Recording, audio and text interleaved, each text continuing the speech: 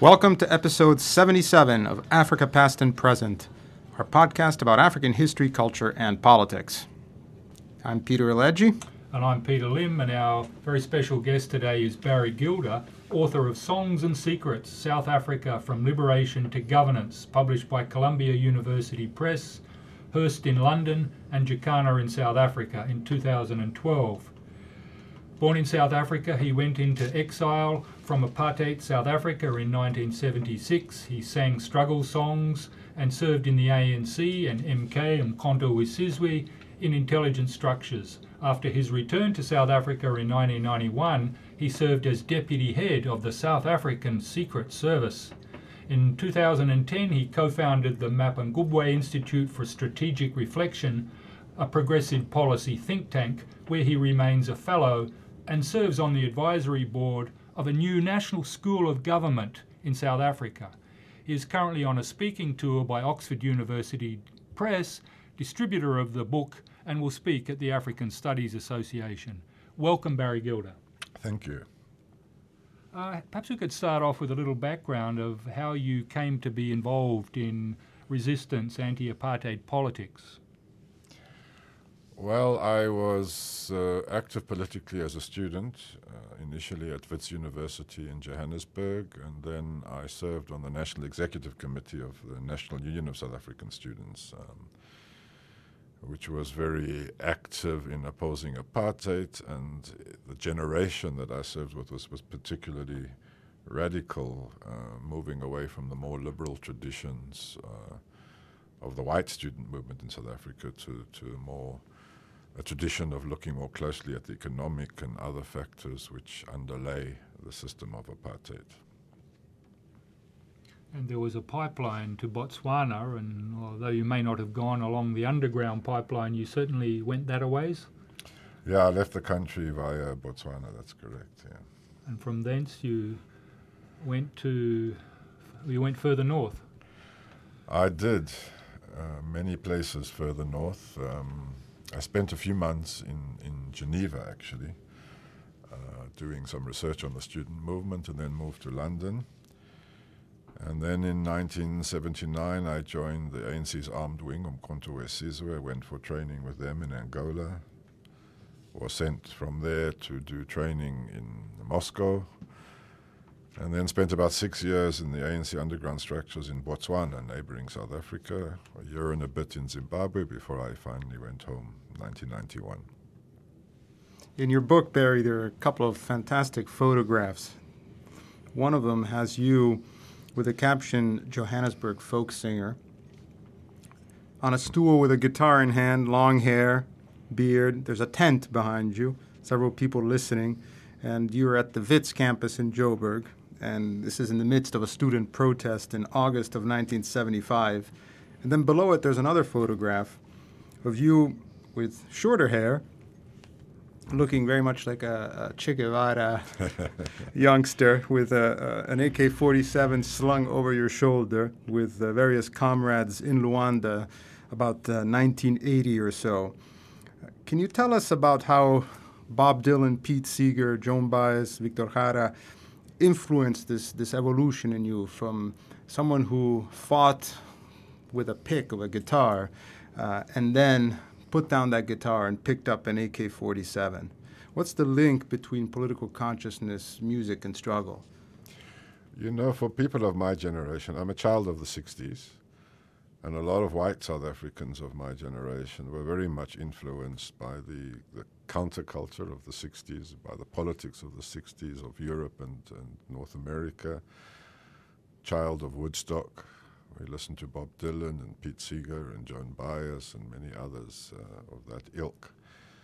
And I guess a lot of the initial politics, at least the emotional politics, came out of that era. Victor Jara, who you mentioned, was a Chilean folk singer and activist who was killed during the coup in 1973. And I remember fairly early on in my political consciousness reading a quote of his which said something like, if the guitar is to be a weapon in the revolution, the person behind it must be a genuine revolutionary. And I just felt that, singing about the struggle was not enough, that my music, my art, my culture would come out of participation, and I felt that I had no right to sit aside and let others do the fighting. And that's what led me into picking up the MK. I didn't quite drop the guitar. I had the guitar in one hand, the AK in the other, for a while. So what was it like to play music in the camps in Angola while you were training militarily for the struggle? It was fantastic. The ANC had a very vibrant cultural life, and South Africans are very talented generally in music, in dance, in theatre, in poetry, and other forms of art. And the year I was in the camps was 1979, which was the centenary of the Battle of Isandlwana, in which a Zulu force defeated a British expeditionary force. So there was a lot of cultural activities that year, and we actually formed a little music group called Spearhead, about 5 or 6 of us, and we were very popular in the camps. We were kind of the pop stars of the camps. And it was a great life, great experience, and we used to get time off after heavy days of training to go and practice and compose new songs and practice our songs, and we had a makeshift stage with makeshift spotlights by battery-operated or generator-operated spotlights. It was a real little outdoor theater we had in the camps there.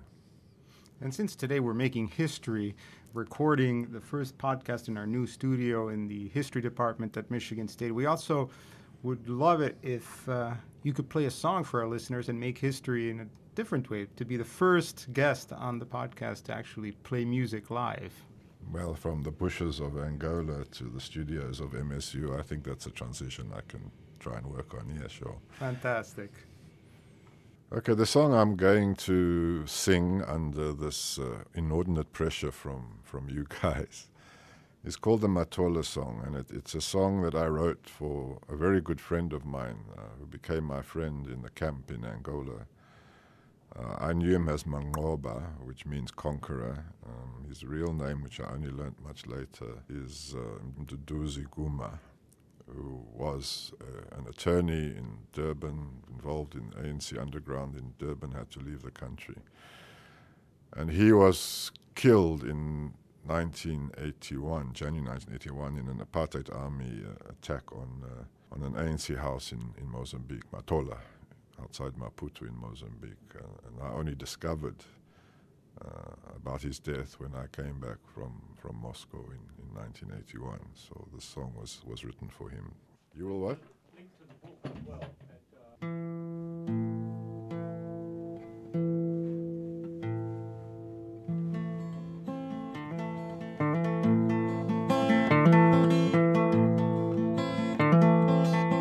I just heard of your battle, my friend.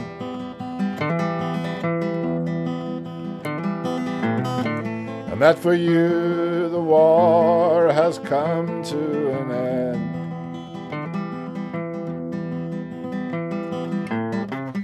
You hardly had time to cock your gun.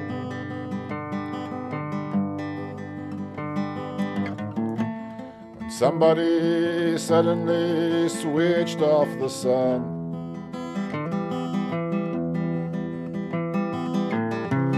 But I'm still alive. Curse the war, I'm still alive. Holding your cock gun in my hand. Your picture was flashed all over the world. Your flesh in shreds, your limbs grotesquely curled. But your face was so dark I could not tell.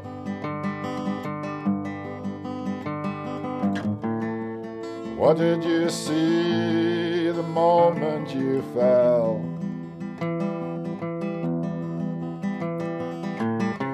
But I'm still alive. Curse the war, I'm still alive. holding your cock gun in my hand. We used to joke in our free time in the sun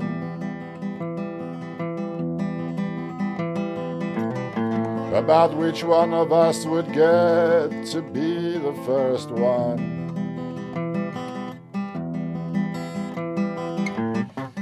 To see the enemy crumble in our sights, and to feel that unspeakable joy of the people's might.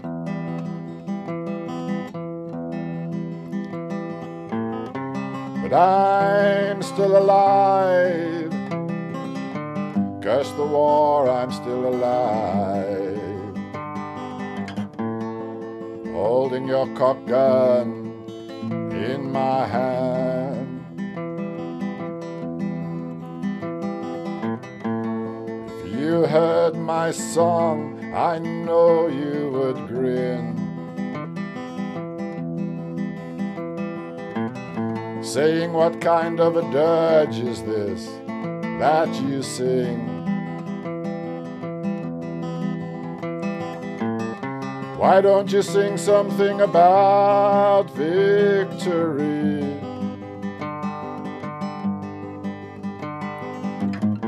And of how my small death might help it to be.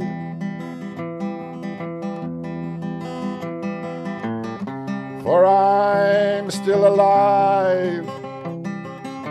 Don't curse the war, I'm still alive. There in that cock gun in your hand. Yes, I'm still alive. Don't you curse the war, I'm still alive. There in that cock gun in your hand.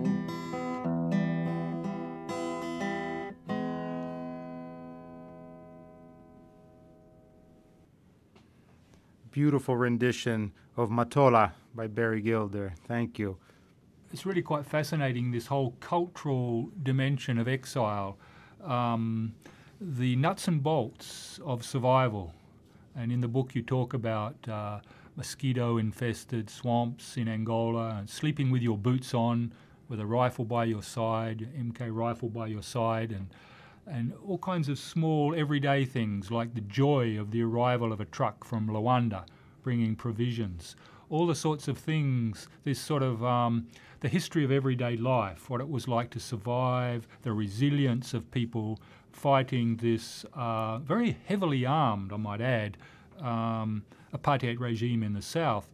And perhaps here it would be apposite to contrast another book that also came out last year, On the ANC in Exile by Stephen Ellis.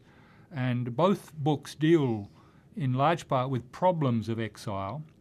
And there is some crossover when both authors look at, you and Stephen Ellis look at issues of corruption and power. But it strikes me that one big difference between the two books is your focus on the cultural, the music, human friendship. Could you speak a little bit, for instance, to this? You've already spoken about the musical angle, but friendships that are made in struggle. Yeah. I'm a firm believer that in order to understand big historical events and developments and dynamics, you need to understand human beings, because those are the entities that make history and engage with the big events. And in writing my book, I consciously try to do this by telling the story of South Africa's transition from liberation struggle to democratic governance through my own experience of it, and to some extent the experience of my comrades and colleagues along the way. And for me, that's a crucial part, because the friendships, the camaraderie, the shared deprivations and the shared celebrations are all a critical part of what makes history and what makes people do what they do, make the sacrifices that they make, and so on. So for me, you can't understand history unless you understand people and how they interact with history. And in the book you recount your working relations, your friendship with a wide range of figures who later moved into government, people involved in ANC, MK politics. What are some of the highlights to tell the listeners about this narrative which you've so splendidly written down? What are things that leap to your mind now about this period of your life in exile? Well, I think there may be four main segments, if I can break my life up in that way. The one was the period in London where I interacted with a lot of people who were then or later became leaders of the ANC and leaders of the democratic government, where we interacted with the solidarity and anti-apartheid movements in the UK, in Western Europe and elsewhere.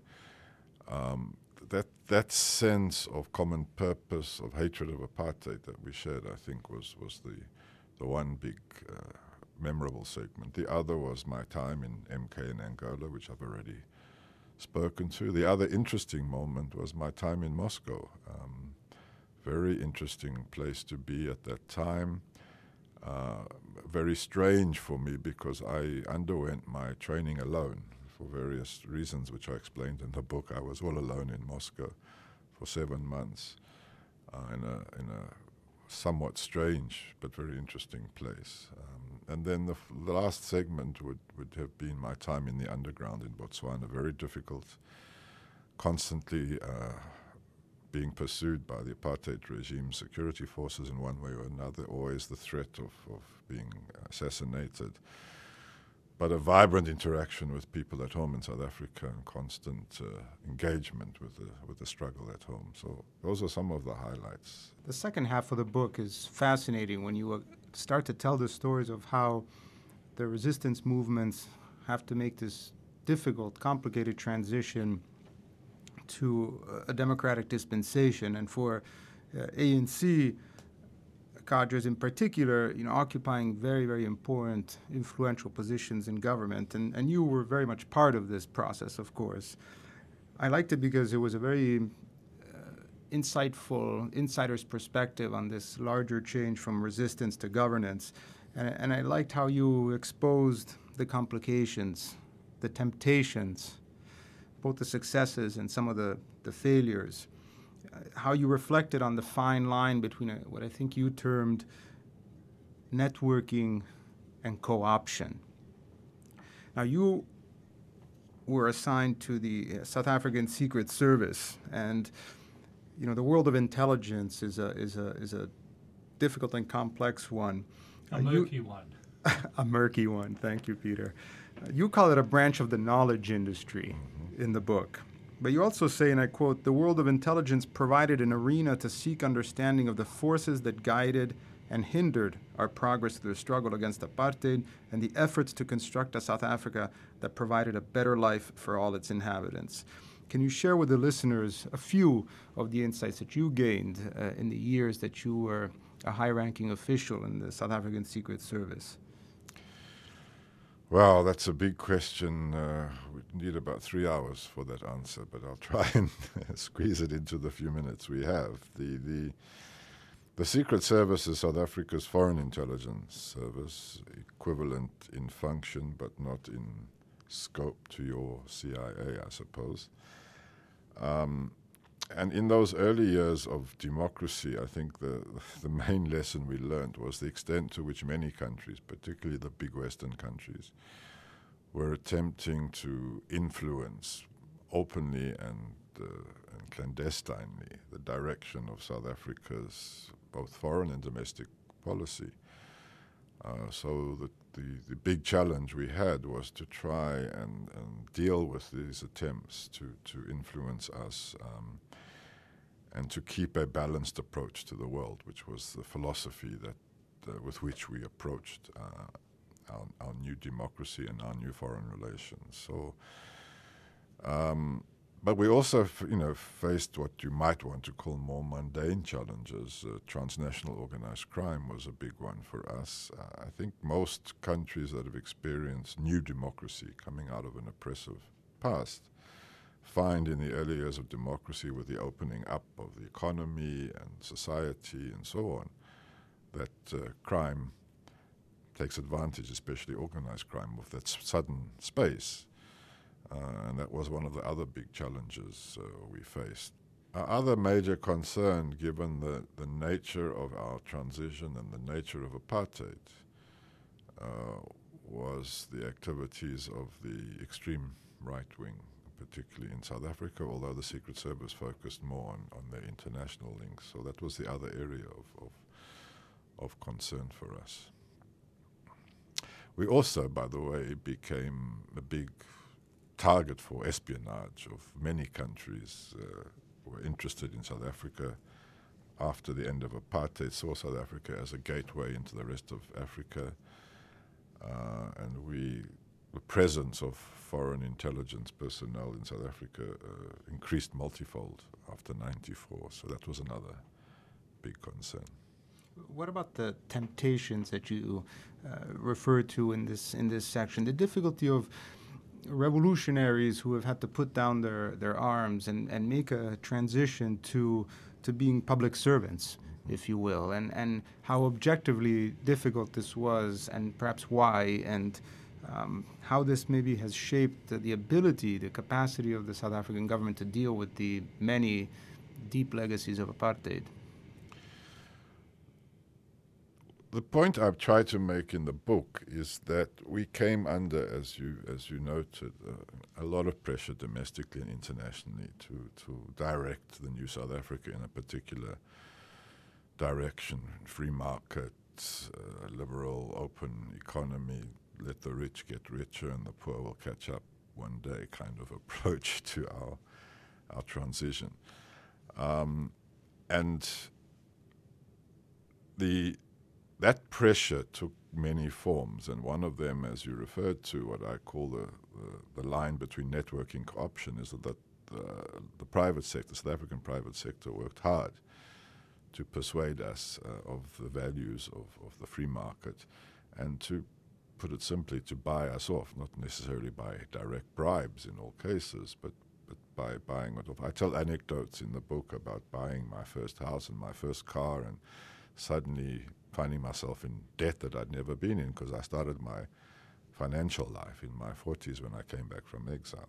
So all these factors, and you can imagine people that had been, I was a white South African, so I had a relatively privileged background, but people who came out of apartheid, came out of exile, came out of prison, or came out of the shackles of apartheid, exploitation and racism, suddenly finding themselves free to make money, free to take whatever jobs they could, free to start businesses.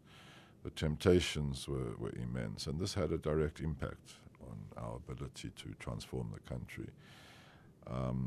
Also, we had to build a new administration on the foundations of the old. We didn't, take the old apartheid bureaucrats against the wall and shoot them and start again. We worked with them. It was part of the negotiated agreement. And they didn't have the same ideas about where South Africa should go, where the economy should go, what our foreign policy should be, and so on. So those were some of the challenges, briefly, that we faced. A related point, really, to these issues of politics and corruption was the development of divisions in the liberation movement in the ANC. And you served under the administrations of both Nelson Mandela and Thabo Mbeki, and then on the horizon was a deep rift that was developing between Mbeki and Jacob Zuma. And in the book, you weave into it the, very interestingly, I think, reflections on the causes, or the multiple causes of these, the interaction between the changing global power situation, the onset of globalization as it affects South Africa, and also ponder things like, was it a question of personal enmity? Was the broad church that the ANC was it starting to break up, or did the roots lie in this global dynamic that allowed South Africa its freedom at the very time as the Cold War came to an end? Sitting back now, a few years later, how would you really answer that question? I mean, today divisions in the ANC are certainly still apparent. There's an election looming. What is driving these rifts today in South Africa? I think there are many reasons. As I do say in the book, as you've just said, there was the personal enmity, and who can be sure where that came from? There's lots of theories, and people who knew Zuma and Mbeki together at different times have different explanations.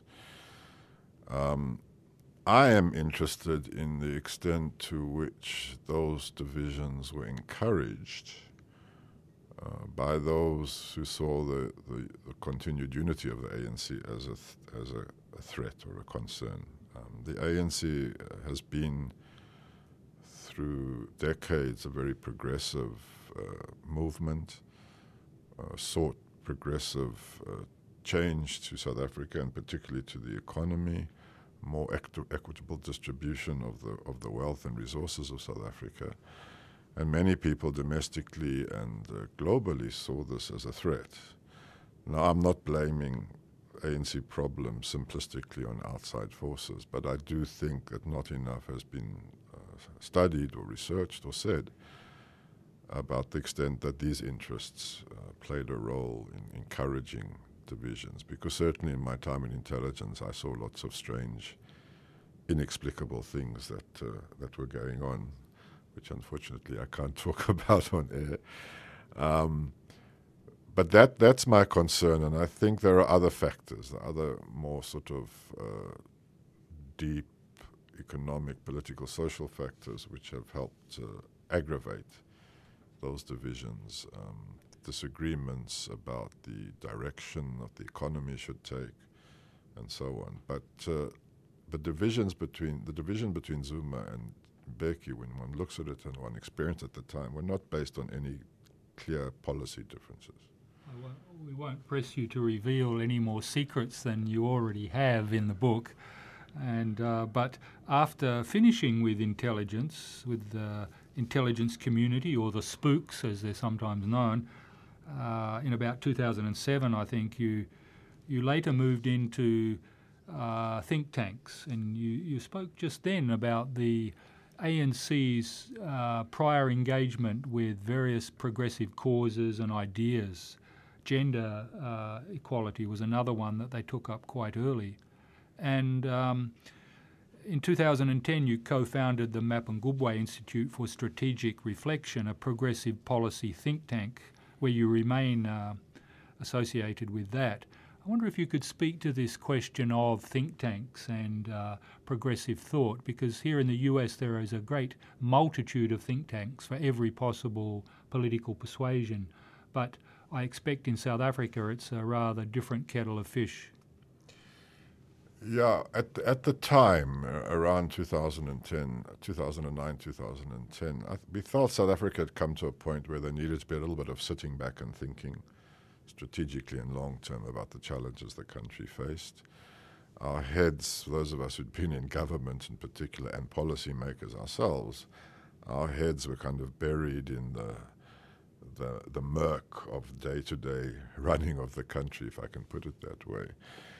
And although we did some, obviously, policy thinking and analysis, we were very much tied to the term-by-term timescale of different administrations, election to election.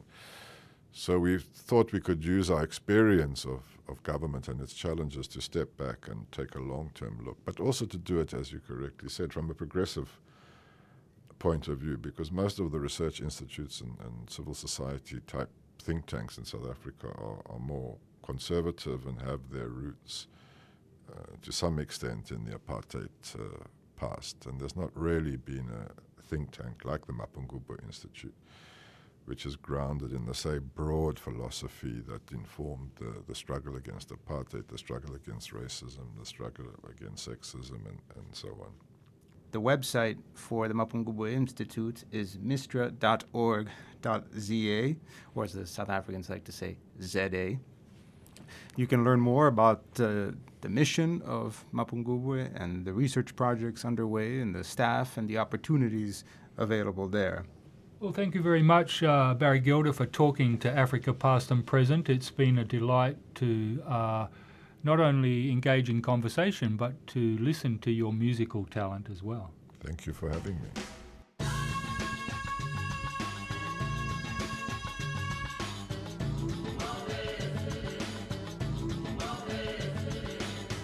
Africa Past and Present is a co-production of Matrix, the Center for Humane Arts, Letters, and Social Sciences Online, and the Department of History at Michigan State University.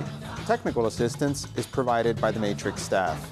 For more information about this and other episodes, and to subscribe to the podcast, you can visit our website at Afripod, that's AFRIPOD.AODL.org. Africa Past and Present is also available on iTunes and other podcaster sites. To get in touch with us, send us email at africa.podcast@matrix.msu.edu. Thanks for listening.